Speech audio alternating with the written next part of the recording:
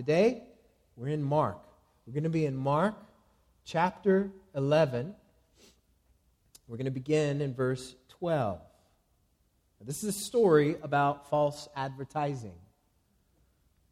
More than ever in our internet age, we're barraged by advertisements.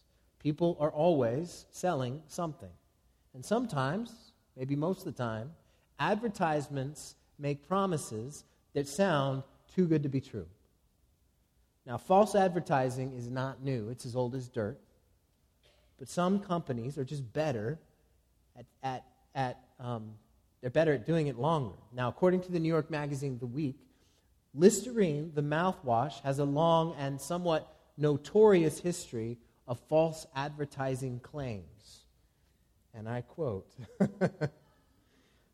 Listerine, they say, was the first ever over-the-counter mouthwash sold in the United States in 1914. And by 1921, it was already falsely marketing its product. It declared itself as, count the number, a cure-all for the common cold, like sore throats and coughs. It was a dandruff preventative, didn't know that, an aftershave tonic, a safe way to protect yourself from cuts, bruises, wounds, stings. Listerine was slapped with numerous false advertisement lawsuits. I would love to know how to protect myself from stings. Do I take a bottle of Listerine and rub it all over my arms? No, thank you. Listerine said it could heal and fix everything. And for decades, actually, it went on to say that if you gargled with Listerine twice a day, you would be able to cure and eliminate the effects of the common cold.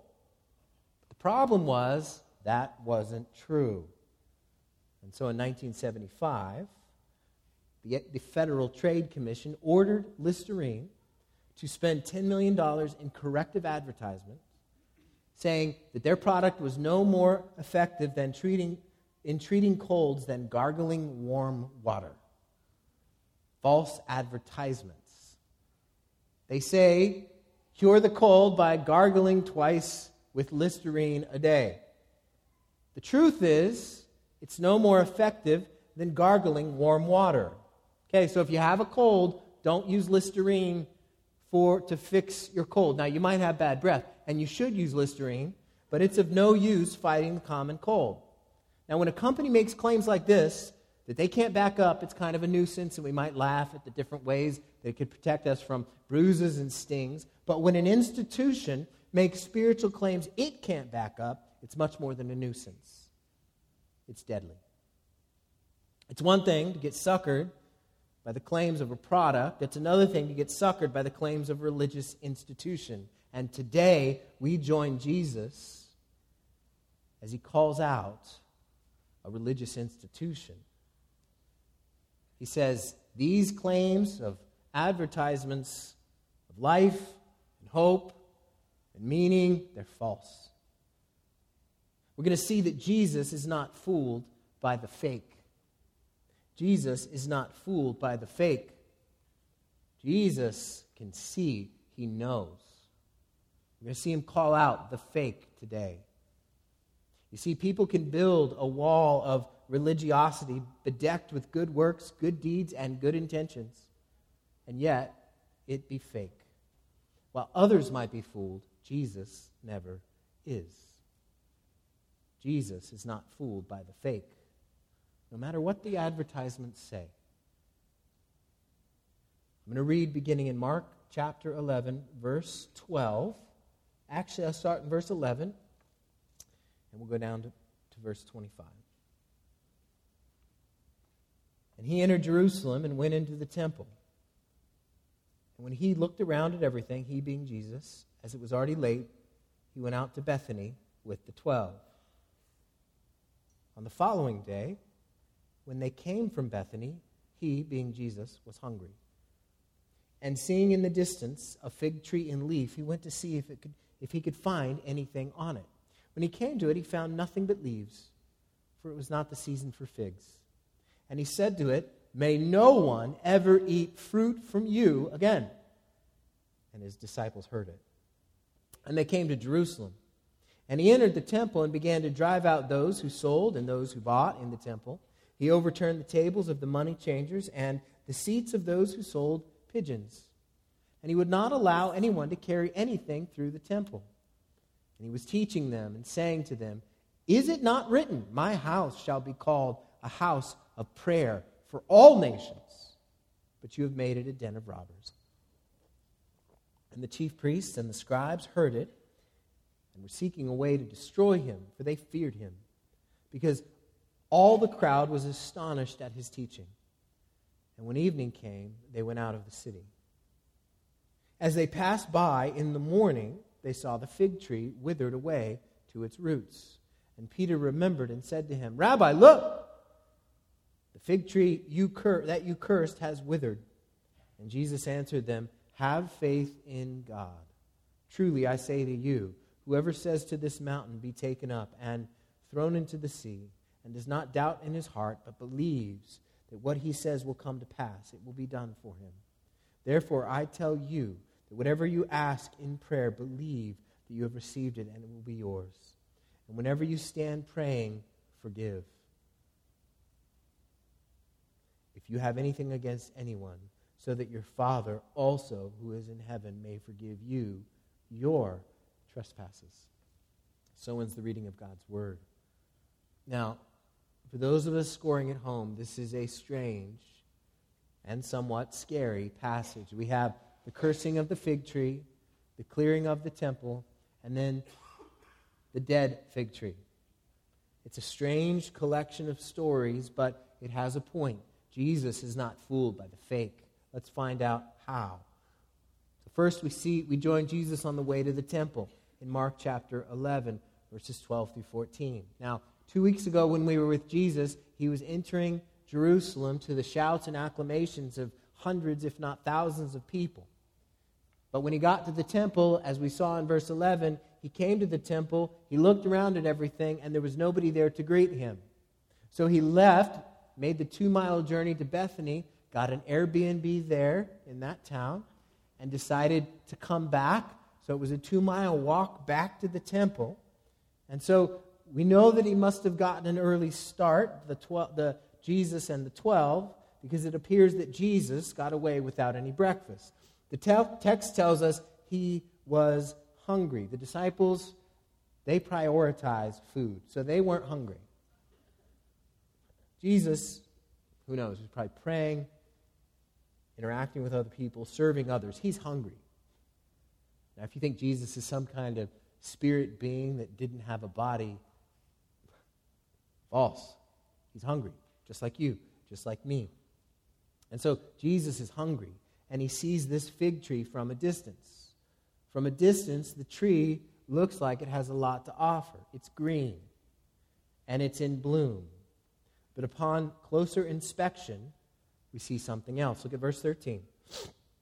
"And seeing in the distance a fig tree in leaf, he went to see if he could find anything on it. When he came to it, he found nothing but leaves, for it was not the season of figs." Now, I have read more about fig trees in the Mediterranean world this week than I ever care to read in the rest of my life. Why in the world would Jesus expect to find figs on a tree when it wasn't season for figs? Now, when I think fig Newton, right? And that's the only way I will ever eat figs, is packaged between cake. And so, a fig tree in the Mediterranean world yields 2 kinds of figs. The figs that we use, I would suppose, if those are real and fig Newtons, they come in the summer. The other kind of fig are those that come in the spring. Jesus is walking toward Jerusalem in late March or early April, and at this time, the green leaves come into the tree, and what Jesus is looking for is what accompanies those green leaves, these little nodules. They're called early figs. There's a Hebrew word that I didn't know how to pronounce, so I call them early figs, and I recommend you call them early figs too. So Jesus, he comes to look at the tree, he sees there's leaves, he knows that on every other fig tree where there are these leaves, being that he created all of them, he knows that there should be these nodules on these leaves. And so, because he's hungry, he sees this fig tree in the distance, and it seems to be shouting, I've got fruit. Look at all my leaves. Jesus comes, and upon closer inspection, there is nothing there to offer the hungry traveler, nothing there to offer our Lord who is hungry. It's a case of false advertisement. Verse 14. And then Jesus does something unexpected. May no one ever eat from you again. We have no record of what the tree said in response. May no one ever eat fruit from you again. And the disciples heard it. Now, we know in a little bit, because we read it, that this tree is going to wither from the roots up. Now, they're going to see that in the next day. Now, this tree, and before we see the dead tree, they're going to visit the gleaming temple. The temple was just like this fig tree. It had all the signs of visible life and fruit. It was bustling with activity. It was bursting with noise. The temple advertised, come here and meet with God. And let's see how Jesus interacts with the temple. So we move from the fig tree to the temple. That's going to be in verses 15 through 19. Now, when we read, and he entered the temple, we're not going to be able to grasp the immensity of this structure. This temple was no small building or no unimpressive complex. It was really a complex. It was like a compound. It was on more than 35 acres. And just for a frame of reference, the land we're standing or sitting on right now is 5 acres, so it's 7 times the size of this land. That's what we're talking about. So the temple that Jesus and his disciples walked up on was massive. Not only was it massive, it was beautiful. The temple building itself was made of pure marble. Pure marble. So the temple had pure marble without any imperfections. What makes marble pretty oftentimes are the gray ridges and lines that are all throughout the rock. But the temple had none of those ridges and lines. It was pure white. And more than that, there were all kinds of parts of the structure that was overlaid with gold. One historian of the time said that no one could look at the temple in the sunlight because it was too bright. So now let's get the picture. Jesus and his disciples crest the Mount of Olives, and they have the sun at their back, and they look from the top of the Mount of Olives, and they see this temple gleaming, shining, massive. Tens of thousands of people packing every inch inside this facility. And the temple screams, there's life, there's vitality. Here is where you meet with God. And it seems so true because the disciples wouldn't have been able to look at the temple. They had to turn their eyes because it was too bright. It screamed, or seemed to scream, God lives here. Like the fig tree, Jesus comes close to inspect for fruit, and he finds it wanting. Look at verse 15. Right away, he goes right at it. He enters the temple and began to drive out those who sold and those who bought in the temple. And he overturned the tables of the money changers and the seats of those who sold pigeons. Now, the place that Jesus is doing all of this is in the court of the Gentiles. That is where the only place in the temple of God at the time that Gentiles, being non-Jews or the nations, could go to worship God. They were not allowed in the other parts of the temple. And so if a non-Jew was to come to God, he or she must come to this court of the Gentiles. They must come to offer prayers and worship there. But the whole area looked like a county fair, not like the house of God. More than that, verse 16, we read that Jesus sets up roadblocks. And he would not allow anyone to carry anything through the temple. You see, the temple had this thoroughfare through town. It was big enough to where people could cut through the temple and go from one side of town to the other. And so they would cut through the court of the Gentiles. Kind of like it was a thoroughfare. It's like the 60. You cut through. The place that was supposed to welcome Gentiles to worship the one true God had become part flea market and part freeway. And Jesus is like, no, we're not doing this. Jesus came close to the temple that looked like it was in full bloom, and on further inspection, like the fig tree, there was nothing there. There was no fruit. Remember, it's Passover time, so the temple is packed. There's all kinds of noise. There's all kinds of smells. The temple is that one place in the world that promised to take mankind from earth to God. And yet, God determined that that wasn't happening. Jesus is not fooled by the fake. Now we can see what gets his anger going in verse 17. So now imagine this. He throws everything down. He kicks everybody out. He says, you can't walk through here. You can't walk through here. You need to stop. Why? He tells us. Never does things without reason. He tells us. Here's what he taught. Is it not written, my house shall be called a house of prayer for all the nations? That's from Isaiah chapter 56. And then he quotes from Jeremiah 7. But you have made it a den of robbers. Now, so what Jesus did, Mark just gives us a brief summary of the verses that he used, but that's not all that he said. Essentially, what he was saying here was this. Isaiah promised that this house, the house of God, the temple, should be that place that people from every nation could come and meet the God, the true and living God. Isaiah said that anyone from anywhere could come and worship this true God, and yet the scribes and the chief priests, the leaders of the temple, were saying the exact opposite. They were saying to the Gentiles that would have come from a long distance, they were saying, you are not welcome.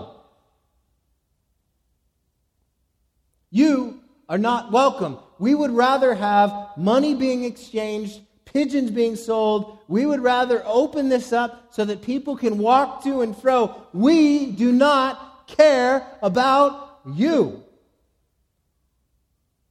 But Jesus confronts the Jewish leaders and says, this is not the intention of my house. I love how he says, my house. Your house, huh? Yeah, my house. Jesus cleared the court of the Gentiles so that men and women who had no place to go and no way to meet God could come and go. Now, today, remember, today things are different. Today there is no such thing as a holy place on earth. No such thing. That wasn't the case then. We can worship Jesus in any building. We can worship Jesus anywhere together. And we collectively make the church.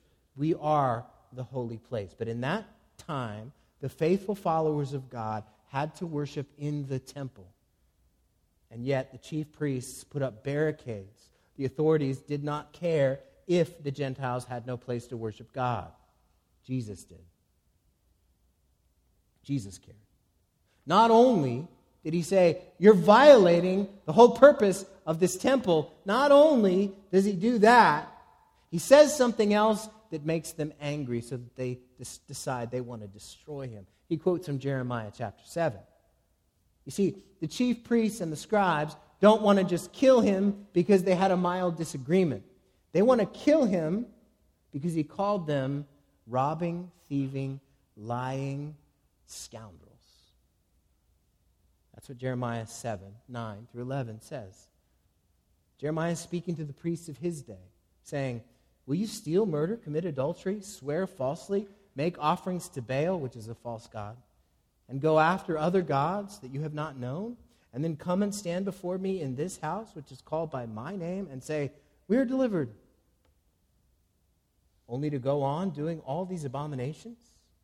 Has this house, which is called by my name, become a den of robbers in your eyes? Behold, I myself have seen it, declares the Lord. What Jeremiah says of the priests of his day, how they made the temple into something it was not designed to be, is exactly what Jesus says to the priests of that day. They steal, they murder, they commit adultery, and come to the temple and act like everything's okay. And Jesus goes, no, sir. You chief priests, you scribes, you are corrupt. You are no better than the two-bit brigands that look to ambush people along the road, that look to rob and steal and kill, that look to take everything they can, commit adultery and swear falsely, and take all their goods and bring them into some kind of hidden secret cave. You are no better than them. And what you're doing is much worse, because you're not running off to some hidden cave. You're hiding in the temple. You're using all the trappings of religiosity and saying it's God's will. And God the Son shows up and says, false. False. False. This house, he says, is a prayer, is meant to be a house of prayer for all nations. Anyone's welcome. And, he says, those that are in charge of this house, they're thieves. Kent Hughes says it well when he says, the Lord saw this for what it was, a monstrous desecration of holy ground. That same ground was the ground that God met Isaiah when he transported him to the throne room in Isaiah chapter 6. It was the place that God directed David to build the temple on the threshing floor there. It was that place that the whole nation of Israel got down on their knees, and when Solomon dedicated the temple, and God came in a cloud and consumed the sacrifices, that place had become desecration by the scribes and chief priests of Jesus' day. The holy ground had become unholy and corrupt. And Jesus calls them out. You know what? Jesus is not fooled by the fake. And we see the temple is just like the fig tree.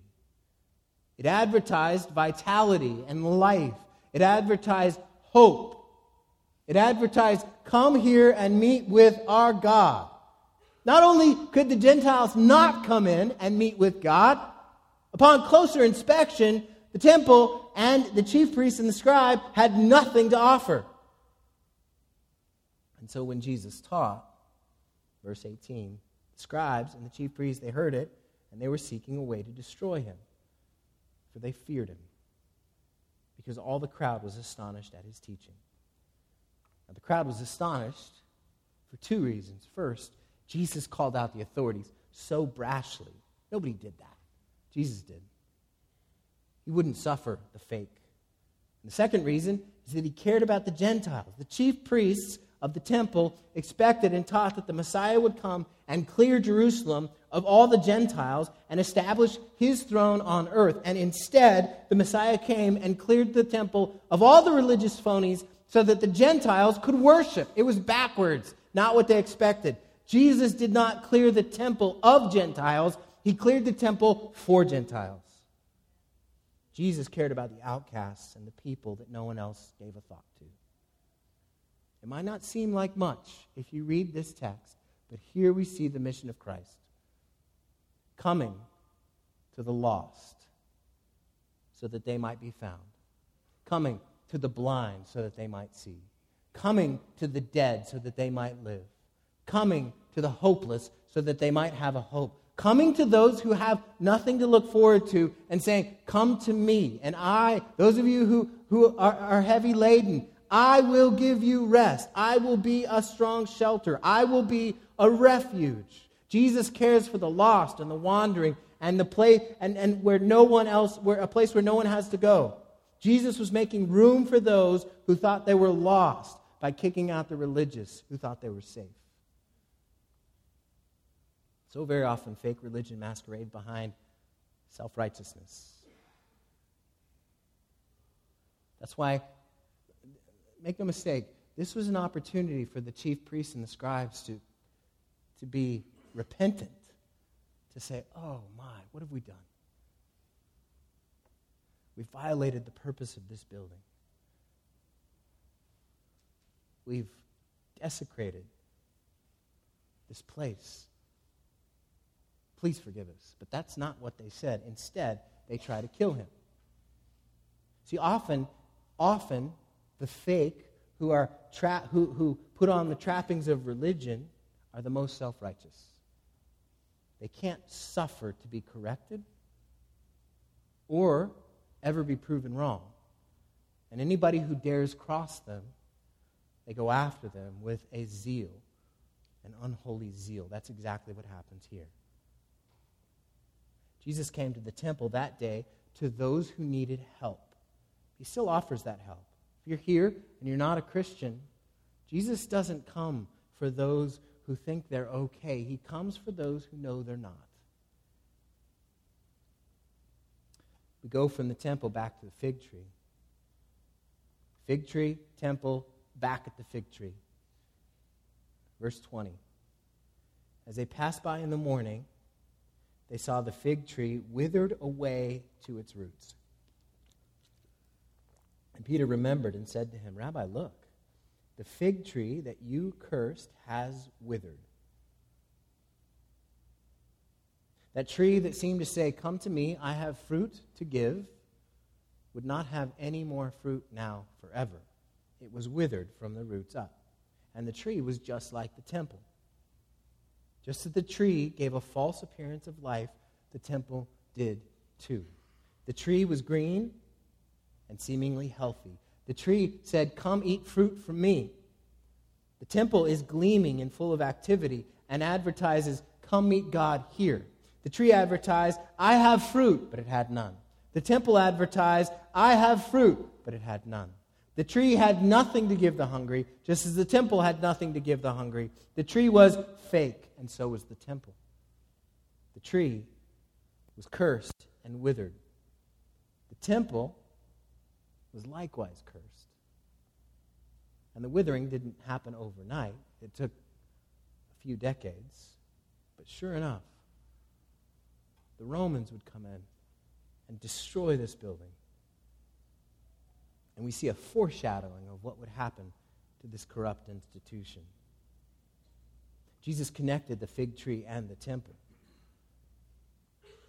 The fig tree seemed to be alive, but had nothing to offer. The temple seemed to have life, but had nothing to offer. And so when Peter points this out and says, wow, look at this, Jesus then answers him in a very strange way. Verse 22. Peter says, 21, the fig tree that you cursed has withered. And Jesus answered them, have faith in God. Now, how is that an answer? That's not an answer. It is an answer, but it's not the question they're looking for. But you know what Jesus is doing here? He goes on now to talk about having faith in God. He talks about how to pray, and then he talks about when you pray, the kind of attitude you're to have toward other people. What he's doing here is he's reorienting their lives. These disciples, these followers of Jesus, thought that the center of life and religion and hope was on a building. And Jesus says, it's on me now. We're recentering everything. Authenticity looks like having faith in me. Here's what it looks like to be real, to be authentic. Here's what it looks like. Verse 22, have faith in God. Now, faith, that can be a word that is misused, and that can be a word that is misunderstood, but really, all Jesus is saying is trust God. Trust God and not religious activity. You see, it's a great temptation to trust in the activity of religion, to trust in the activity of prayer, trust in the activity of communion, trust in the activity of doing good things. But what Jesus is saying here is something quite different. He's saying, trust in God. And the only way you'll be able to trust in God, that will become clear as we walk through Mark, is to come to God in Christ. The new order of things would now focus on Jesus, the Son of God, and not a building. No longer would the presence of God be in a building in the midst of the people of God. The presence of God would be in the people of God. In other words, the key to not being fake is trusting in God. Those who aren't fake have the Holy Spirit living within them. And to trust God, you must know Jesus. See, it's trusting not in the activities that went on in the temple, but trusting in the one who came to take the place of the temple.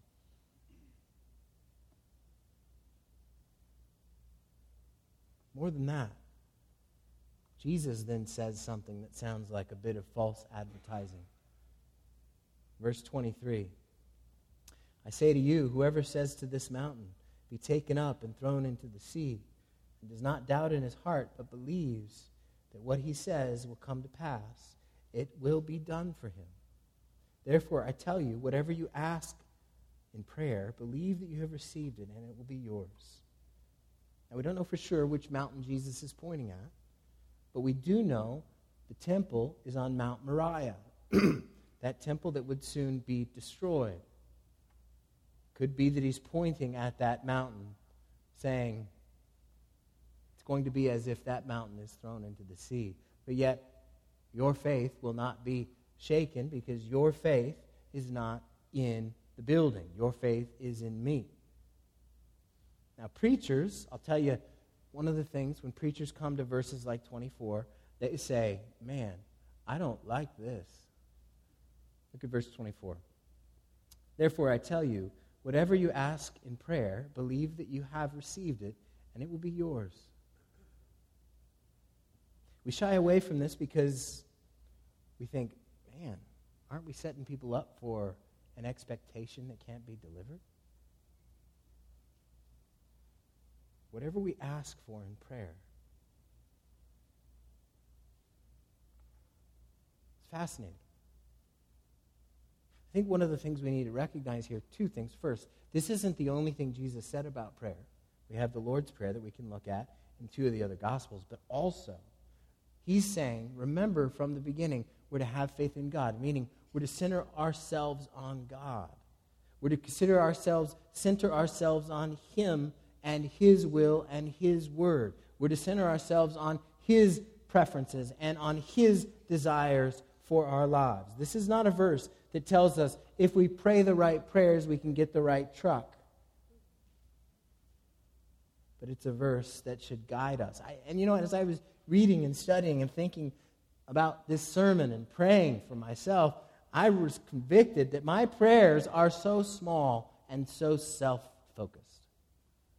Like, Lord, help me to have a good day. It's not bad, but it's not enough. You see, those who have their lives, the authentic, not the fake, the authentic, who have their lives built on Jesus and who have faith in God, they're going to see that God can do things in and through them that they would not have, they wouldn't pray on their own. God has a bigger plan than just how you and I can be fulfilled. Think about how He calls us to pray in other places. Your kingdom come. Your will be done. So often I pray, my kingdom come, my will be done. I wonder if my prayers, I know my prayers aren't as God-centered as they ought to be, but I wondered if yours are as focused on God as they ought to be. Those who have faith in God, those who trust God, those who orient their lives around God are going to pray things in line with God's will.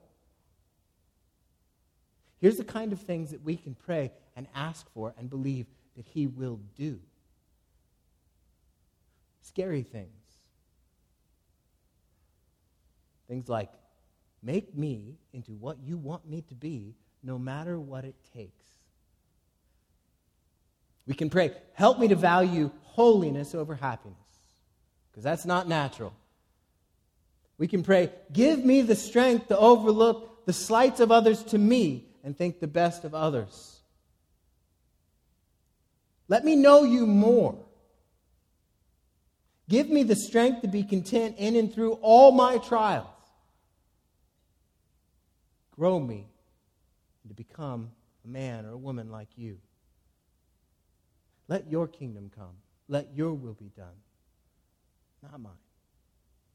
You see, those who have their lives centered on Jesus, who trust God, who have faith in Him, they look at the promises of God that we see from the Scriptures and pray those for themselves. They're not fake. The fake pray for those things that they think will make them happy. Those things that God doesn't promise to give us. Authenticity, the unfake, the real, centers on God. Prays big prayers to God and also has right understandings of other people. Look at verse 25. And whenever you stand praying, forgive if you have anything against anyone, so that your Father also, who is in heaven, may forgive you your trespasses. That is so strange. So strange that we go from fig tree, temple, fig tree, forgiveness. Why is that strange? It's strange because we wouldn't expect it. But it's not strange in another level. Those who are fake don't forgive. Remember, Jesus is coming after the fake. He's coming after those who make false advertising claims. You see, the fake don't forgive others. The fake hold bitterness inside. The fake refuse to overlook. The fake refuse to forgive. The fake hold on to hurt and pain, foster offenses, and say nobody understands. The fake don't forgive. But Jesus knows the authentic do. A close examination of the authentic Christian shows a willingness to forgive others. That's one of the fruit. It's one of the fruit that the Lord is looking for. Understand today that just as Jesus walked toward that fig tree looking for fruit, He's doing the same with us. He's walking in and amongst all of us here today. And He's looking for fruit. One of the signs of fruit is a willingness to forgive. When you don't forgive others, you act as if you don't need to be forgiven of many sins. You lie about God and you lie about yourself. Both lies are bad. Authentic followers of Jesus will always forgive others. Now, that doesn't mean it's easy or simple, and it doesn't mean you just do it once. Sometimes I have to forgive somebody 1,027 times in my head because it keeps coming up. I have to keep pushing it away. But authentic followers of Jesus will always forgive others. Fake followers won't. Now, take this. Remember, the chief priests and the scribes, they knew the Bible. They knew what Messiah would do. They knew God, and yet they were fake. If you're here and you're confident in your relationship with Jesus because you know the right answers, or because you know because you can say the right things, because you can pray the right prayers, because you can read the right scriptures, and yet your life is one that lacks forgiveness, you might be fake.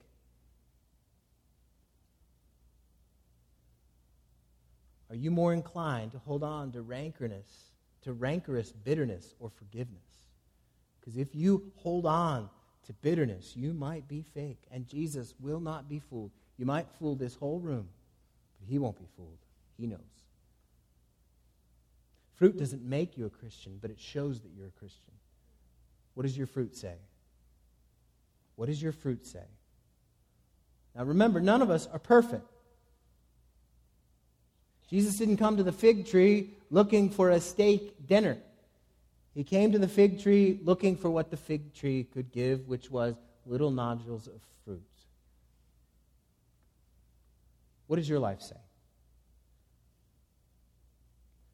Do you have fruit in keeping with repentance and following Jesus? Are you authentic or fake? Is your life like a Listerine ad, promising or saying things that you don't live up to? Or is your life centered on Jesus? Because Jesus, He is not fooled by the fake. The fake might be able to point to religious knowledge or spiritual experience, maybe even doctrinal specificity, and yet not be real. Authentic Christians don't just believe and say the right things. They have fruit. And you have to come close to see that fruit. What does people see in you? More importantly, what does Jesus see in you? Now, if you're here and you're not a Christian, you think, man, I don't have this fruit. Jesus never turns anyone away. Anyone who is willing to recognize, I need help, He will always make a way. Look at what he did for the Gentiles who aren't even seen in this picture. We see Jesus clearing the whole temple so that the Gentiles could come in and have a place to meet with God.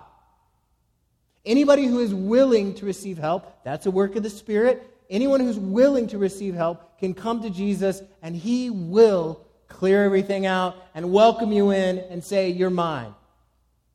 So if you're here and you're not a Christian, I'd encourage you to do that. Talk to another Christian. We'll have people here who can pray for you. If you are a Christian, or maybe there's got to be in a room this size people who think they are Christians because they know certain things, but yet are fake. That's not, I can't tell that. Others can't tell that, but Jesus can. What are you? Maybe there's those of us who are Christians and recognize, man, I'm holding on to some bitterness and some anxiety. I'm holding on to stuff I shouldn't. Please forgive me. That's authentic. That's trusting in God. Jesus sees who we are and knows our fruit. He's not fooled. He's not fooled. Let's pray.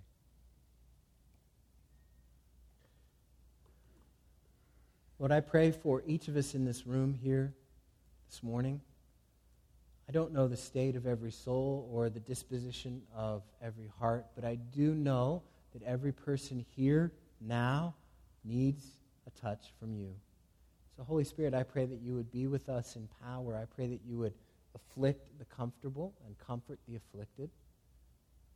I pray, Lord, that if there are any in this room who say, hey, I am a Christian because I know these things, I know this or I know that, but is unwilling to forgive, I pray that you would bring upon them a sense of, just a sense of conviction.